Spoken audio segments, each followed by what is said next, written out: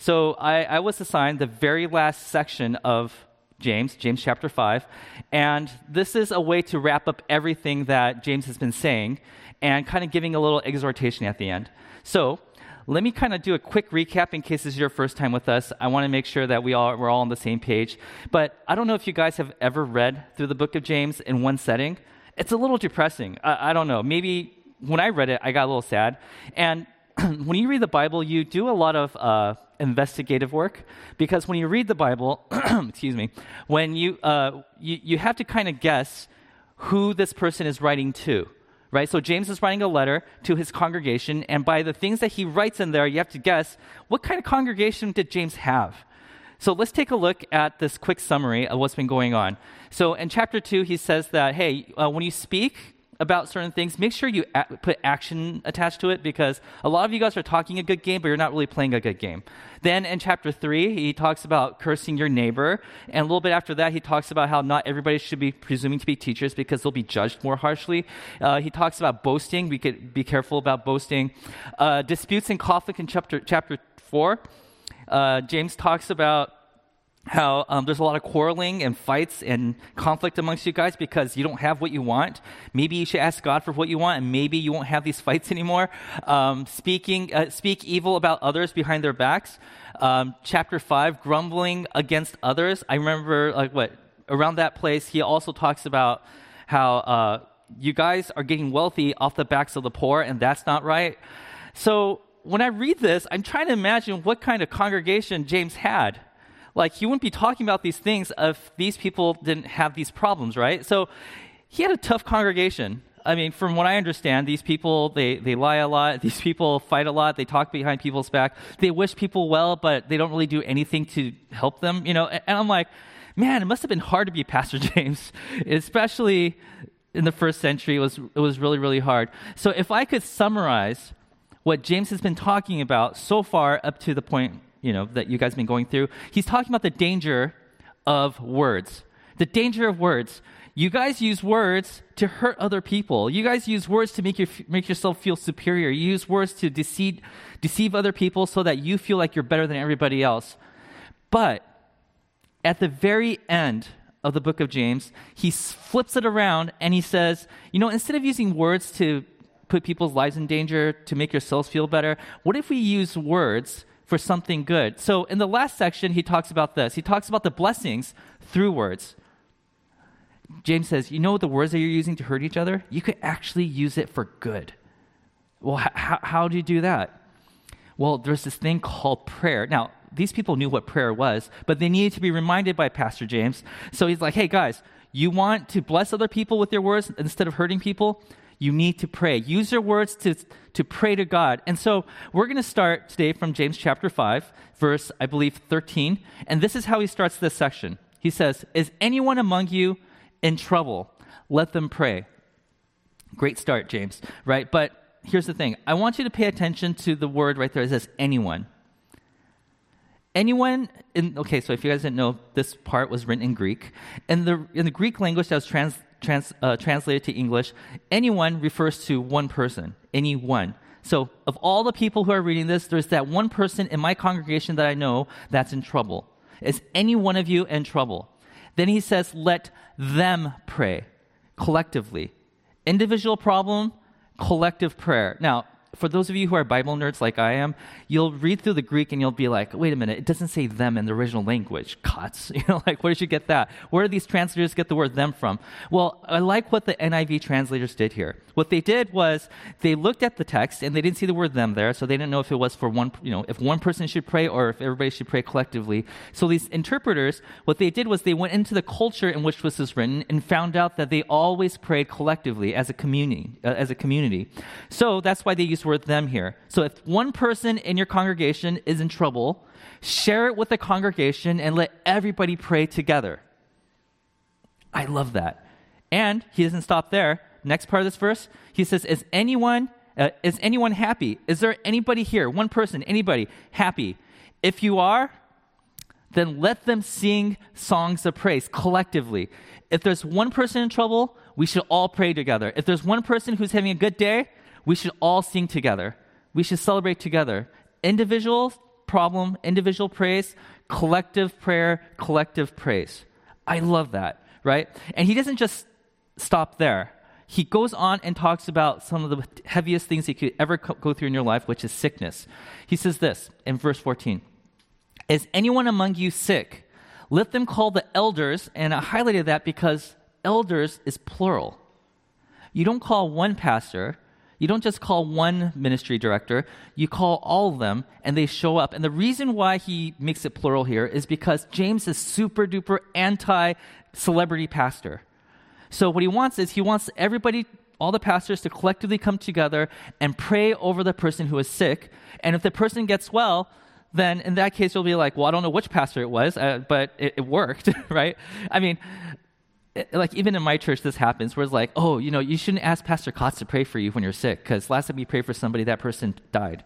But, you should ask Pastor so-and-so. You ask Pastor Dave. Pastor Dave, when he prays, stuff happens. But when Pastor Kotz prays, not so much, right? He doesn't want that. So he's like, have everybody come to you and pray for you collectively as a community. There's a theme going on here, right? So have the elders of the church to pray over them and anoint them with oil in the name of the Lord. Okay. There's a little dispute among scholars about what this oil is all about. So let me explain to you what this dispute is about. James, who is a Hebrew, he's Jewish, he doesn't speak Greek fluently. He is writing this in Greek. So he's using his secondary language. And as he's writing this letter, he uses the word, he uses the word alepho for the word anoint. Now, why is that important? I'm not just spewing out Greek words to make you feel like I'm smart, okay? The usual word that people use is the word kreo. That is when you use oil for religious purposes. This is where we get the word Christ, because Christ means anointed one, right? But here he uses the word alepho. Alepho means to rub ointment on somebody, like if they're sick, you use medicine or oil and then you rub it on them and then they feel better. There's a little bit of relief, right? So people are like, I think James here, the debate is, like one side is saying, I think James is trying to tell people to anoint people in a religious way, the symbolic meaning behind this oil. But he didn't use the word kreo. So what's going on here? People are like, well, maybe because this is not his primary language, he made a mistake and used the wrong word. But other people say, no, what James is trying to do here is he's saying, you could show up and pray for somebody, but if you don't do anything about it, then your prayer is basically, there's no effect there. And James talked about this in previous chapters in his letter. He talks about how, you could wish people well, you could pray for them, but if you don't do anything about it, then that's kind of messed up, right? So here, the debate is he talking about anointing somebody to make them feel better, or is he talking about some religious practice of anointing people for the sake of God's blessing? You get to choose which one you think is right. I'm not here to talk about one is better than the other, but I just want you to know that's what the discussion here is. Okay. Next verse. And the prayer offered in faith will make the sick person well. The Lord will raise them up. And he says, so now we talked about healing. Let's talk about sin. Next verse. He says, if they have sinned, they will be forgiven. Therefore, confess your sins to each other. He doesn't say confess your sins to God. He already knows they do that. But he says, because we're talking about community here, when you confess your sins, I want you to do it to one another in your church. By the way, when it talks about confession in the Bible, in most cases, over 90% of the time, it talks about confessing your sins to one another rather than to God. Interesting thought, right? But confess your sins to each other and pray for each other so that you may be healed. James is talking about practical stuff here. He says the church is a place where if one person is hurt, you pray together. One person celebrates, we praise together. If somebody is sick, don't just ask for one pastor to show up. Call all the pastors and have all of them show up, and they will spread the word into the church, and they will all pray for you. If there's a sin, I want you to confess it to the person you sinned against. That is what a church is supposed to be. He's giving everybody this motivation to pray. You need to pray. Up until this point in this letter, I talked about what you guys have been doing wrong. Now, I'm going to tell you, this is how you make things right. And the way you're going to make things right is through prayer. You're going to be praying for each other. You're going to be wishing blessings on people. That's what I want you to do. And then, the next verse, he says, the prayer of a righteous person is powerful and effective. And he's so right. And if I was back in the first century reading this letter from Pastor James, I would say, you're right. That's why I call my elders to come over when I'm sick, because they're the righteous people, right? Right, Pastor James? And he's like, no, not really. When I say righteous people, I'm not just talking about your pastors. I'm talking about everybody. Well, here's an example. So he uses an example of this character named Elijah, which, if you're a Jew, you know who this person is. He says, let's take Elijah, for example. Elijah was a human being just even as we are. Like, let me tell you about this normal, ordinary guy who bags your groceries down the street. His name is Elijah, but these people are like, but Elijah is like a hero. He did 7 miracles in the Old Testament. I read through the book of 1 Kings. I know that Elijah is not a mere human being. And James is like, yeah, he is. He's just like you and me. And he's like, and when he prayed, ordinary Elijah, when he prayed earnestly that it would not rain, and it did not rain on the land for 3.5 years, he caused a drought. And amongst his other miracles, he actually had ravens deliver food for him. He also brought a person back from, healed a person through prayer. And then he says, next verse, and again he prayed, and the heavens gave rain, and the earth produced its crops. He restored the world to the way it was supposed to be when he prayed again. And he says, in similar ways, when we pray, we have the power to restore other people also. So pray. You guys need to pray for one another, because this is how we build community. And then he comes to like a closing. This is how he closes. He says, my brothers and sisters, if one of you should wander from the truth and someone should bring that person back, remember this. And truth, if you read the entire book of James, you know that the truth is you want to be like Jesus. Because Jesus is about love, sacrifice, generosity, that you're selfless. This is how we should navigate through our life. But the world that's trying to influence us is saying, no, it's all about you, that you should look out for yourself. And as you become more and more selfish, you need to bring that person back, reel that person back into the ways of Jesus. Because when you do that, he continues, whoever turns a sinner from the error of their way will save them from death and cover over a multitude of sins. And the original language here implies that if there's one person in your congregation who is selfish, all about me, take advantage of people who are weak. If that person is in your congregation, eventually that will spread, and then your congregation, your community will eventually be destroyed. So bring that person back, because you might have saved that person's life, but also you might have saved this community. So to summarize what we just read together, this is what James is saying. He's saying, when we pray for one another, people are healed, we are forgiven, others are rescued from danger, and our community will not be destroyed. So pray. But if you are a skeptical person, like I am a lot of times, you read through this and you notice that he says, hey, when you have elders come and anoint you with oil, then you will be healed. And you're like, wait a minute, but that doesn't happen all the time. Wait, is James like just giving us some wishful thinking? Is he saying that when you pray, good things will always happen? That if you pray for somebody who has cancer and you pray for them, that person will be okay all of a sudden? Like, Kotz, I've been in prayer circles where when I prayed, nothing happened. I've been in circles where we were praying for a certain outcome, and I have to believe that outcome was what God wanted also, and it didn't happen. And when I realized that my prayers were ineffective, I was told at one point in my life that it was because I didn't have enough faith. It must be my fault. Is that what's going on here? Because when I read this, James said that that person will be healed. So the question that we have to ask right now is this: what is prayer? What is it? When you're in Sunday school, you probably learned that prayer is just talking to God, right? And it is. It's the simplest way of saying it is prayer is talking to God. It's like I'm talking to you. That's called conversation. When I talk to God, it's called prayer. Like prayer is talking to God. But it's a lot more complicated and nuanced than that. So for the remainder of the time today, what I want to do is I want to go behind the scenes of prayer. Like, how does it work? What's actually taking place when we pray? Why could James say the things that he did in this passage we just read right now? Like, what led him to that conclusion?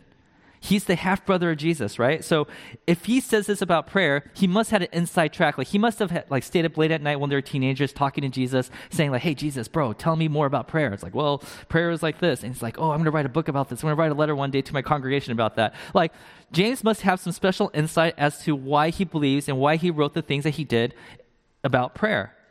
So what is happening behind the scenes? And as it turns out, prayer, well, James is informed.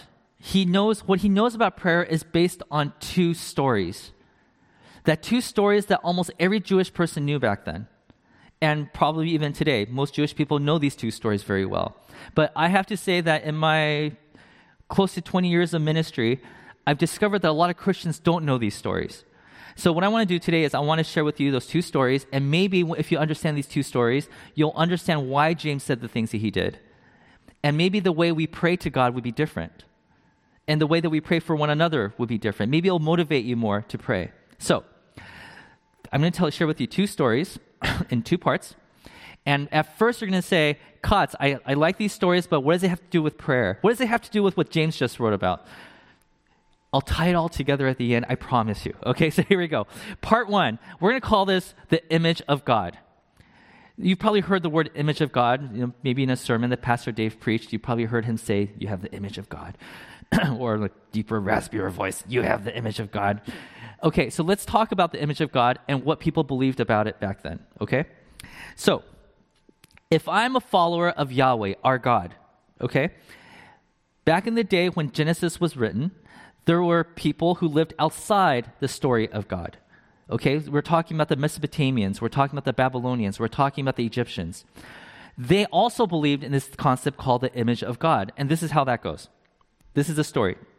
So let's just say there is an artisan. And he believes in the many gods. They have pantheons of gods and goddesses back then, right? And they would look around and say, you know what, today I feel inspired to build a statue to worship my god or my goddess. So he starts building, right? Added dust and dirt and water, and he starts making clay, and he builds this statue. And he says, because I gave it some warrior features, this is the god or goddess of war or of fertility, of whatever.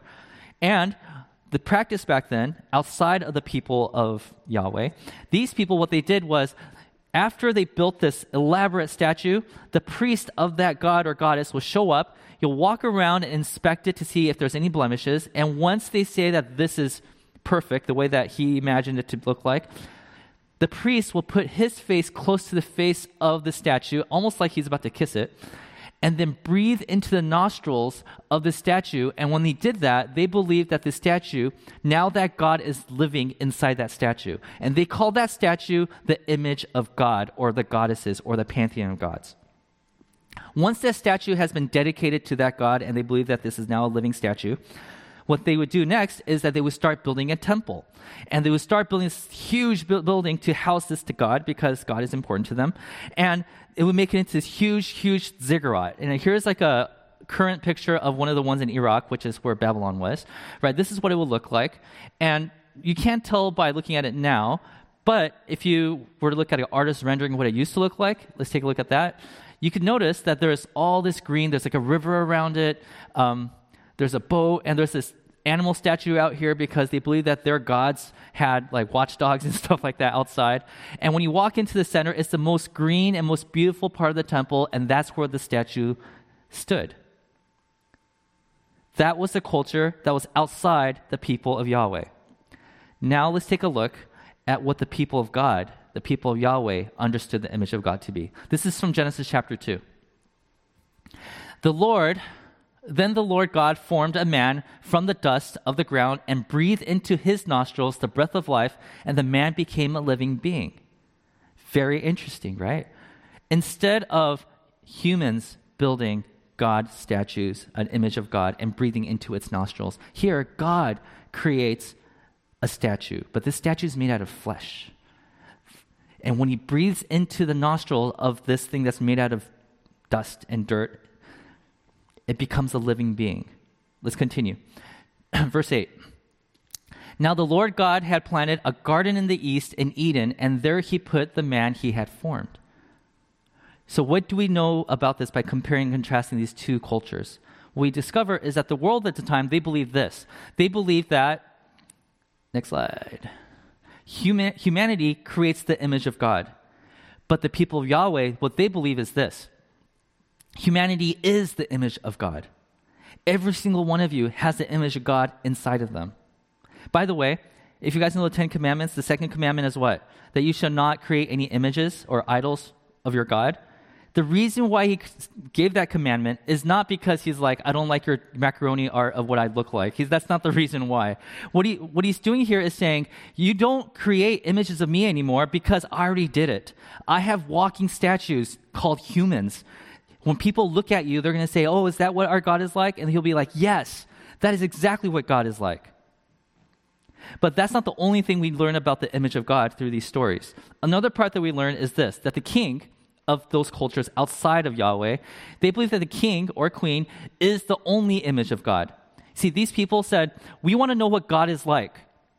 So if they believed in like the God of war or God of fertility or God of whatever, they will look at the king and say, well, if our king is the image of God, whatever this king is like must be what our God is like. As a matter of fact, the will of God is discovered through our king. So if the king says, we're going to go over to that kingdom and destroy it and take over their men and women and children, then they're going to think, oh, because that is the will of God. Because the king's will is aligned with the God's will, and so they're aligned. And so whatever we do, when we do what the king tells us to do, you believe that that is the will of your God. That's what these people believed. But when we look at the Genesis story, what we discover is this, that all of humanity is the image of God, not just the king. That every one of you are kings and queens. You guys are people who are the image of God. As a matter of fact, Genesis chapter 1 says this. So God created mankind in his own image. In the image of God, he created them. By the way, the word image right here in the Hebrew, this is written in Hebrew, is the word for statue. Interesting. Okay. Male and female, he created them. Another interesting fact, in this creation story, men and women are considered to be both equally image of God, which was not common outside of the community of Yahweh. Next verse. God blessed them and said to them, be fruitful and increase in number and fill the earth and subdue it. If you're using different translations, it might even say have dominion over them or rule over it. And he continues and shares with you what that looks like. He says, rule over the fish in the sea and the birds in the sky and over every living creature that move on the ground. These are words people use to talk about royalty. If you are going to rule over this world in this way, then you're considered to be a king or queen. In the Genesis creation story, embedded in it is a story of how all of us are carriers of the image of God, right? But something bad happens. Genesis chapter 3. The serpent comes and deceives us. And he wants to bury the image of God with our own sin. So that when, in chapter 4, there's the first murder that takes place. And God's like, up until now, people look at the humanity that I created and they'll say, oh, is that what our God is like? Because, when you were like me, when your image of God was apparent, you guys ruled this world with the same way that I would rule. You rule with love and sacrifice and generosity. But now that you have sin in your life, when you rule this earth, you do it through murder, conquering. You do it through, this is not the image of God. So God would be like, don't look at them because that's not what I'm like. By the way, the other commandment about do not use the Lord's name in vain, that commandment is really about this. That it's not about using God's name in a curse word. That's not what that commandment's about. It's about how when we go out into the world, we are carrying God's name with us. We are the image bearers of God. And when we go out there and do things that God wouldn't do, we are misrepresenting him. So that's what that commandment's about. So he's saying this. He's saying, you guys are royalty. You guys are the carriers of the image of God. But now all that image is buried under all this sin. So the point here is this, that the true image of God is buried deep within humanity. Every single one of you guys have the image of God. But for some of you, it's buried a little deeper in sin than other people. So when people look at you, they're not seeing a clear image of what our God is like. And then he says prayer is a thing, or more specifically, repentance is a thing that reveals this, that uncovers the sin in our lives. As a matter of fact, in the Hebrew word for repentance, teshuva, means to return back to the way that God's image was inside of you. So that's the first story. The first story is about the image of God that we all have, but it's buried deep inside of us because sin has covered it up. So that's the first story. The second story, remember, this has to do with prayer. We'll come back to that in a second, okay? The second part of the story is called the here but not yet. And you're like, what does that mean? And let me just say, this is an official term in theology. A bunch of smart people got together and said, what should we call this? And they're like, oh, we'll call it the here but not yet. It's like, are you sure you can come up with a better term? It's like, oh, you'll see why they use this term in a second. Okay, so I'm going to do a little graphic stuff on the screen, and so you understand what's going on. Okay, so this white line right here is basically the Old Testament timeline. The Jews call this the world, the present age, the age of sin, and the age of death. That's what they called this, okay? They believed, next slide, that at the end of time, the Messiah, right there, will show up. And when the Messiah shows up, he will start this new age called, and there's different terms for this, they call it heaven, they call it the kingdom of God, age to come, or eternal life. They have more than just those 4 terms for it. So they were eagerly waiting for the Messiah to show up so that the world of suffering and the world of tears and pain, all that and disease will end. And as soon as the Messiah shows up, he'll start a brand new world, a place where there is no more tears and no more pain and and where everybody gets along. There's no more people who are sidelines. Everybody comes together and sings Kumbaya, right? That's what they believe. But as Christians, we believe a different version of this story. This is what we believe. And it's similar. It starts with that same white line, right? The world, the present age, the age of sin, and the age of death. But in our version of this story, we don't believe the Messiah showed up at the end of time. That Jesus decided, you know what, I can't wait, I'm going to come a little early. So next slide. We believe that the Messiah showed up in the middle of history. He showed up about 2,000 years ago from our perspective. And because of that, next slide, he's going to bring along with him the age to come, the eternal life, kingdom of God. He's going to bring heaven in the middle and on top of the one that we're living in right now. So we have this, next slide, we have this overlap right there. We are people who are living in this overlap, and they call this the here but not yet. Because we are completely, like, if you're like, when is God's heaven, when is it going to come here on this earth? And you're like, it's already here. It's like, really? Well, not completely. Like, that's going to happen, next slide, over here at the end when Messiah comes back. And then this world age will end, and from there on, we'll be completely living in the age to come, where there's no more tears, right? But right now, as you and I are right here, right now, we are living in a time where there's an overlap. We're living in a world of death, pain, and, sin, and all that kind of stuff. And that age hasn't ended yet. But we are also living in an age where there's heaven on earth. Every once in a while, you'll see glimpses of God working. Like, you prayed and somebody got healed. Like, whoa, that was a little bit of heaven that just popped up in the midst of this old broken one. So this is the story that they believed, okay? So they believe that Christians are people who dwell in both realms. Because the people who are living in the white line, they would say, there is no heaven on earth.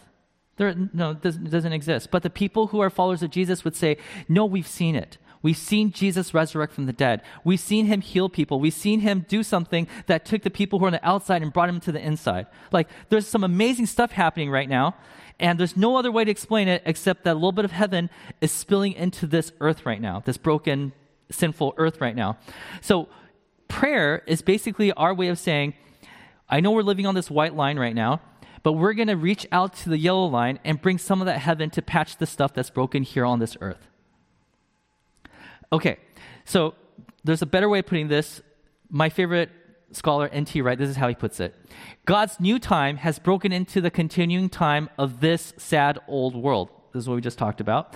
Then he continues, so that the person praying stands with one foot in the place of trouble, sickness, and sin. That's the list that James just gave us, and with the other foot in the place of healing, forgiveness, and hope. And then he concludes, prayer then brings the latter to bear on the former. Christians are people who have one foot in the age to come and the other foot in the age of sin. And we are the bridge that connects the two together.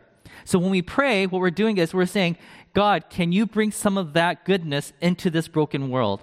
In this perfect world that you have started a few 2,000 years ago, like you are healing people who are sick. In this old broken world, we have people who are sick. Can you bring some of that into this world? This is what James understood prayer to be. He was wanting to bring more heaven on earth. This is why when Jesus was asked, how do you pray? He says, your will be done here on earth as it is in heaven. This is a very fundamental belief that Jesus held that spilled over to James. So, when we pray, these are some of the things that happen. When we pray, number one, we are aligning our will with God. This is the imago Dei, or the image of God thing I talked about. We have the image of God inside of us, but it's buried deep within us with sin, right?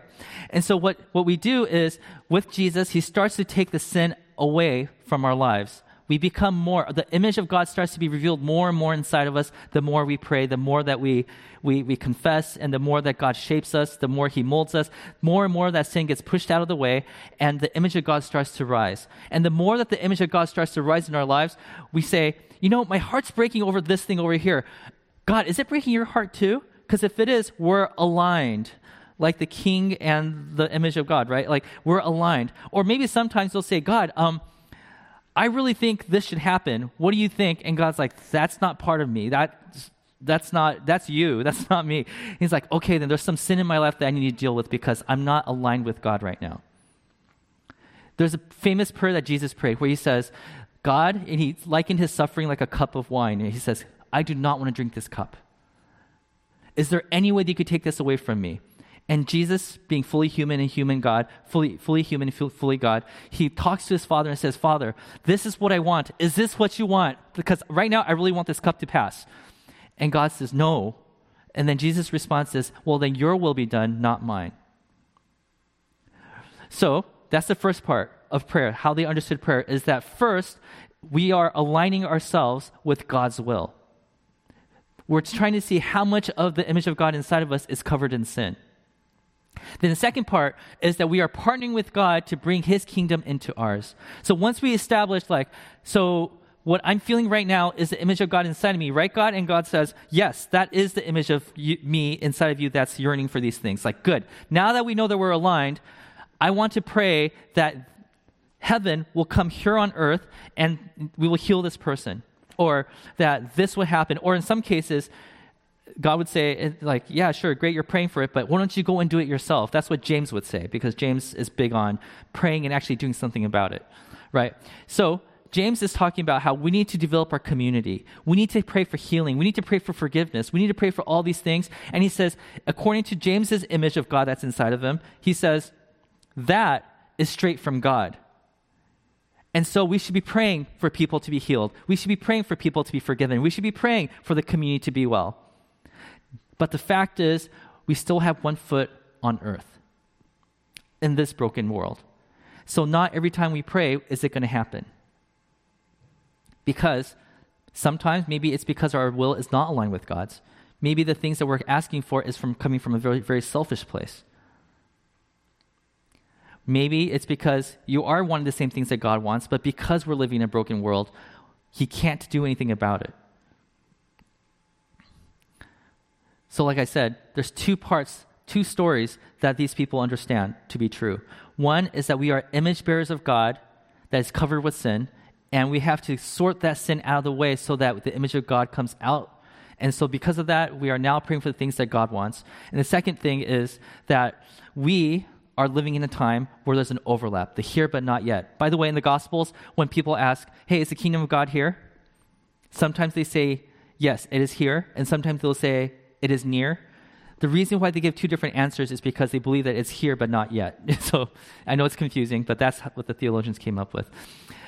So this is why it's so important that we keep praying, your will be done on earth as it is in heaven. Because we want his will to be done, and we want it done here on this earth right now. So I have two applications for you guys today. Number one is a question, which is this. When you pray, how often do you consider God's perspective on the matter? Because I come from a world where I've heard stories of people say, I was praying for my mother. She's very sick. And we all prayed, and she passed away. And on the same week, I would hear somebody say, I was praying for a parking spot and it opened up and it was on a Sunday at Costco. And you're like, wow, that's a miracle, right? But it's like, are we to believe that God cares more about a parking spot at Costco than somebody's life? Right? And so we have to say, like, well, what is God's will in all this? And sometimes we might not like or agree with God's will. There's a commentator that I read about this passage and said that, if we were to believe that every time we pray, it will always happen, then it'd be hypocritical for James, because by the time that James wrote this letter, his father Joseph was already gone. Like, he could have been praying for him, but so here is like the question, the key question is, we have to consider God's perspective on the matter, and we might not like it. And if we don't like it, we have to consider, is there sin that's covering the image of God inside of us? So that's the first one. The second one is this. It's more like an action step. Pray every day this week, your will be done on earth as it is in heaven.